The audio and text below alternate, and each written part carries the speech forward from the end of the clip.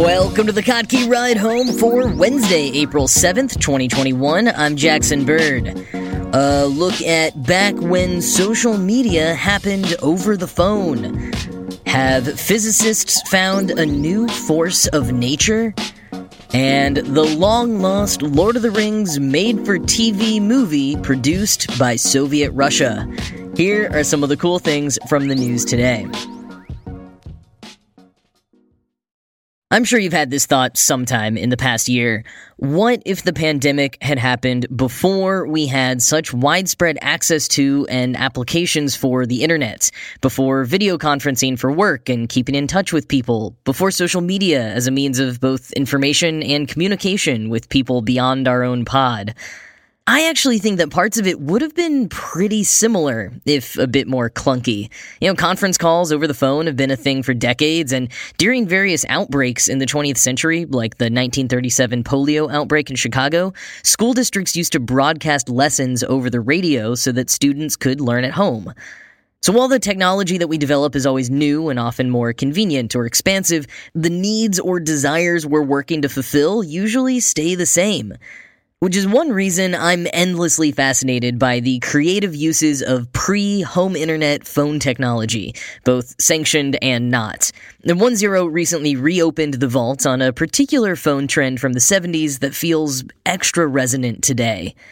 Quoting 10, "In the 60s and 70s, before digital systems took over the task of routing calls, even telephone operators whose job it was to route calls to the correct destination regularly called other telephone operators for help daisy-chaining connections from coast to coast.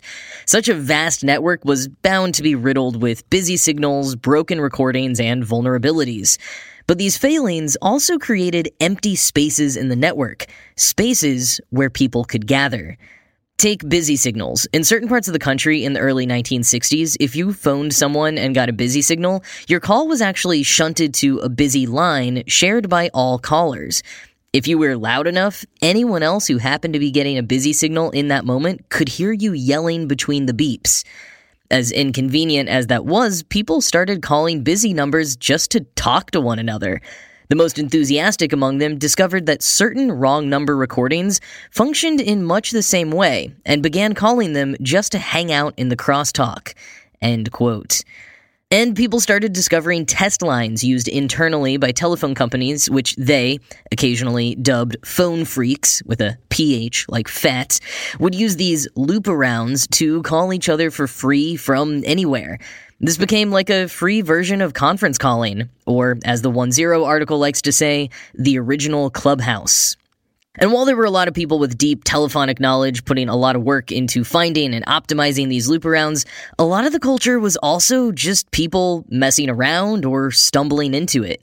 Quoting again, "Loop-arounds became popular nationwide, in part because they were shared between blind kids at summer camp.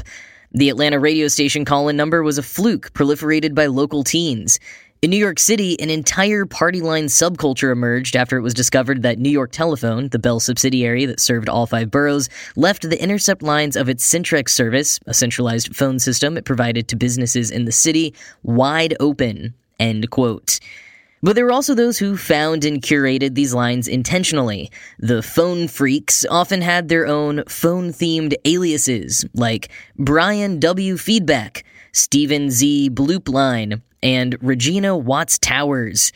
And though I don't know if he ever had a clever alias, Apple co-founder Steve Wozniak had his own joke line back in the day. And similar to lines that would read you a prayer or help you find a date, the joke lines were really popular in the 70s. According to 10, for a brief period, the most frequently dialed residential phone number in the entire world was one such comedy line. Run from an answering machine in someone's closet in West LA, the line was basically audio comedy sketches produced by phone freaks and local jokesters. They'd welcome you to the line, and then you'd just listen to a lineup of random sketches, some better than others. A man by the phone freak alias of Evan Doorbell has a whole YouTube channel sharing recordings from these phone lines and explaining the often forgotten subculture around them. He shared the reflections from one man who says he became obsessed with hanging out on a certain party line, trying to meet girls, staying up all night on the line. He compares it to people being hooked on computers, or a more contemporary example, social media. And a lot of these lines were a lot like social media, really. You had a lot of mostly strangers, fairly anonymized, talking about whatever, without too many consequences.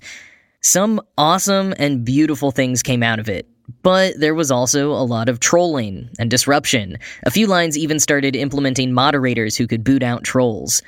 But like every technology that has an early bloom of pure creative energy, it was soon tamped down by phone companies, patching the holes in the network, going electric to replace human operators, and offering their own conference lines and dial entertainment services for a fee.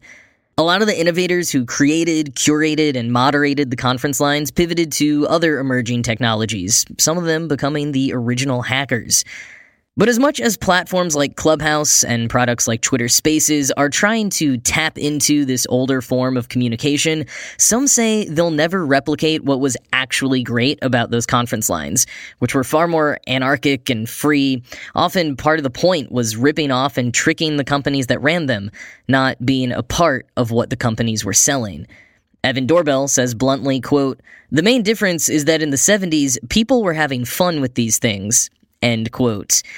And 10 concludes, quote, "The recent popularity of audio-based messaging apps may feel nostalgic, in part because they emulate an older form of communication, audio and its attendant ephemerality, but they're a far cry in spirit from their predecessors. We can only hope that somewhere, far from the polished facades of social media, deep in the glitches, in the broken, in-between spaces of the web, a new generation of freaks is on the line, and I hope they're having fun. I'll be waiting by the telephone until they call." End quote. And here, if I could afford the rights to it, is where I'd play you out with Blondie's Hanging on the Telephone. So just imagine that in your head.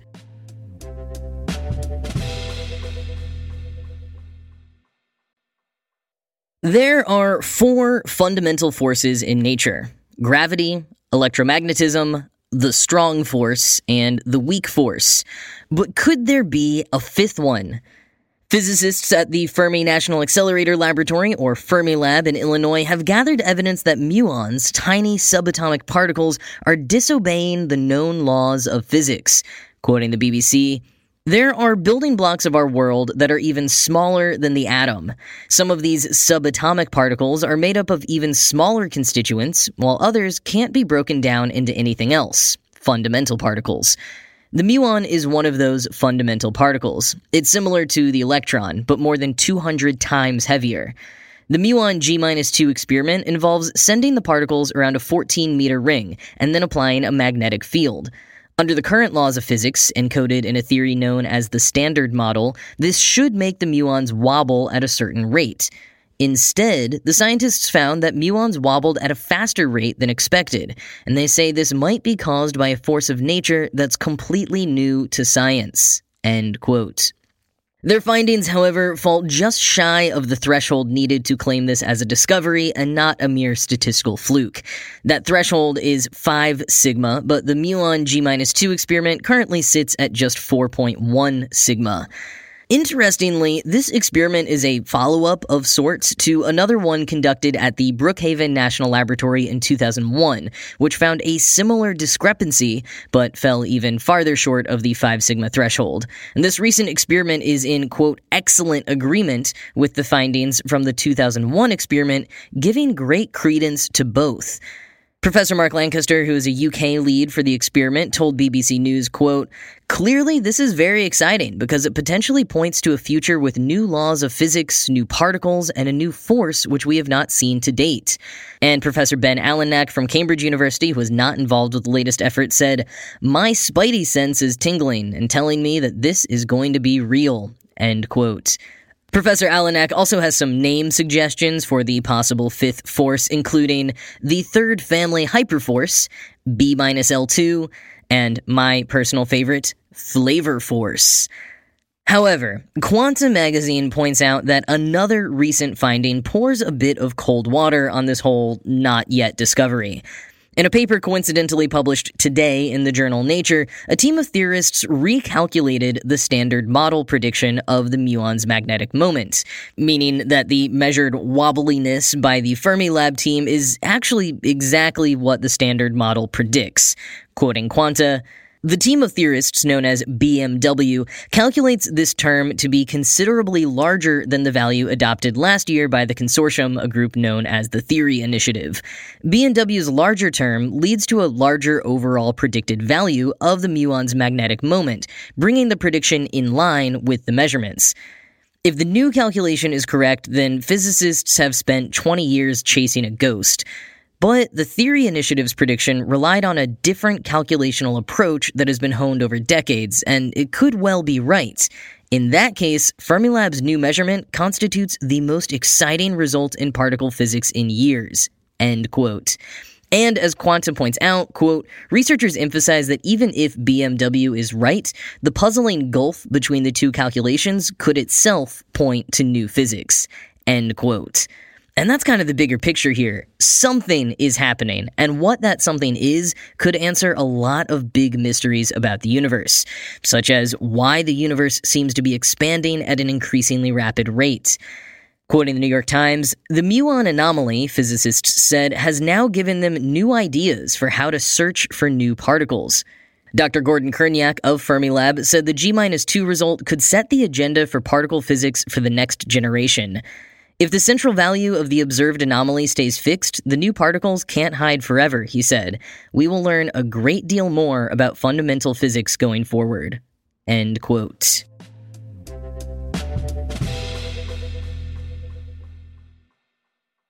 We've all got our opinions on the Lord of the Rings adaptations. Perhaps you prefer the 1977 Rankin and Bass animation to the 2010s feature film trilogy.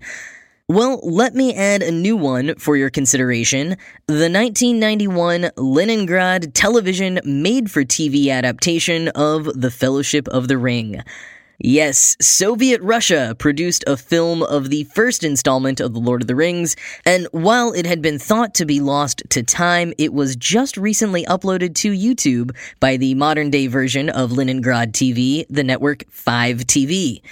Russian fans who saw the movie when they were younger are delighted to be reunited with it, perhaps relieved that it wasn't another case of the Mandela effect like that Shazam movie with Sinbad. And the rest of us are just delighted to see this masterpiece that The Verge describes as, quote, like found footage from a hobbit's camcorder.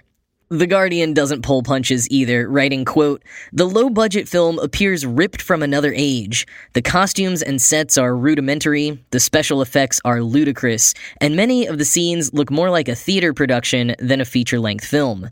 The score, composed by Andrei Romanov of the rock band Akvarium, also lends a distinctly Soviet ambiance to the production, end quote. They're onto something with that theater production comparison. It has real community theater vibes. And the special effects, well, yeah. When Gandalf creates fireworks, the screen literally cuts to crudely drawn static cartoons of fireworks. It's incredible. Now, there is one thing that this adaptation absolutely has over the Peter Jackson version, however. Tom Bombadil is included in all his carousing glory. If the absolutely ridiculous special effects didn't do it, the inclusion of Tom Bombadil has completely won me over. And honestly, I think the Russians really know what they're doing with The Lord of the Rings. They also have a sort of Wizard People Dear Reader version of the Peter Jackson films, with dubbing done by a translator known as Goblin, that adds all kinds of absurdity and a healthy dose of expletives to the movies. But as for the 1991 Leningrad TV adaptation, The Verge notes, quote, rather than the epic Hollywood fantasy captured so well by Peter Jackson, this adaptation feels like a weird fairy tale told by a pipe-smoking madman in the woods. In other words, it captures a completely legitimate aspect of The Lord of the Rings, just not one we're necessarily used to, end quote. The whole thing is almost 2 hours long, and there aren't any English subtitles, so if you just want the highlights, The Verge has an outline with jump links to all the best bits, link in the show notes.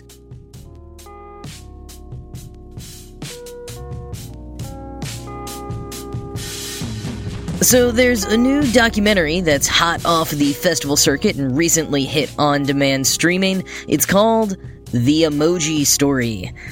Now, it looks like a very fascinating watch if you are someone who doesn't know anything about how emojis get approved. If you are familiar with that process, however, I think it's not quite as groundbreaking as the trailer tries to make it seem. However, the film does follow a number of people who were pushing for new emojis that represent various diverse identities and movements, which is an interesting narrative arc, and it looks like it's presenting an intriguing critique of Unicode as an institution, and of the idea of language and emojis' global persistence overall. So I might check it out after I finish watching the Soviet Lord of the Rings, and link in the show notes if you want to check it out as well. But that is it for today. As always, this show is produced by Ride Home Media and Kottke.org. I am Jackson Bird, and I will talk to you again tomorrow.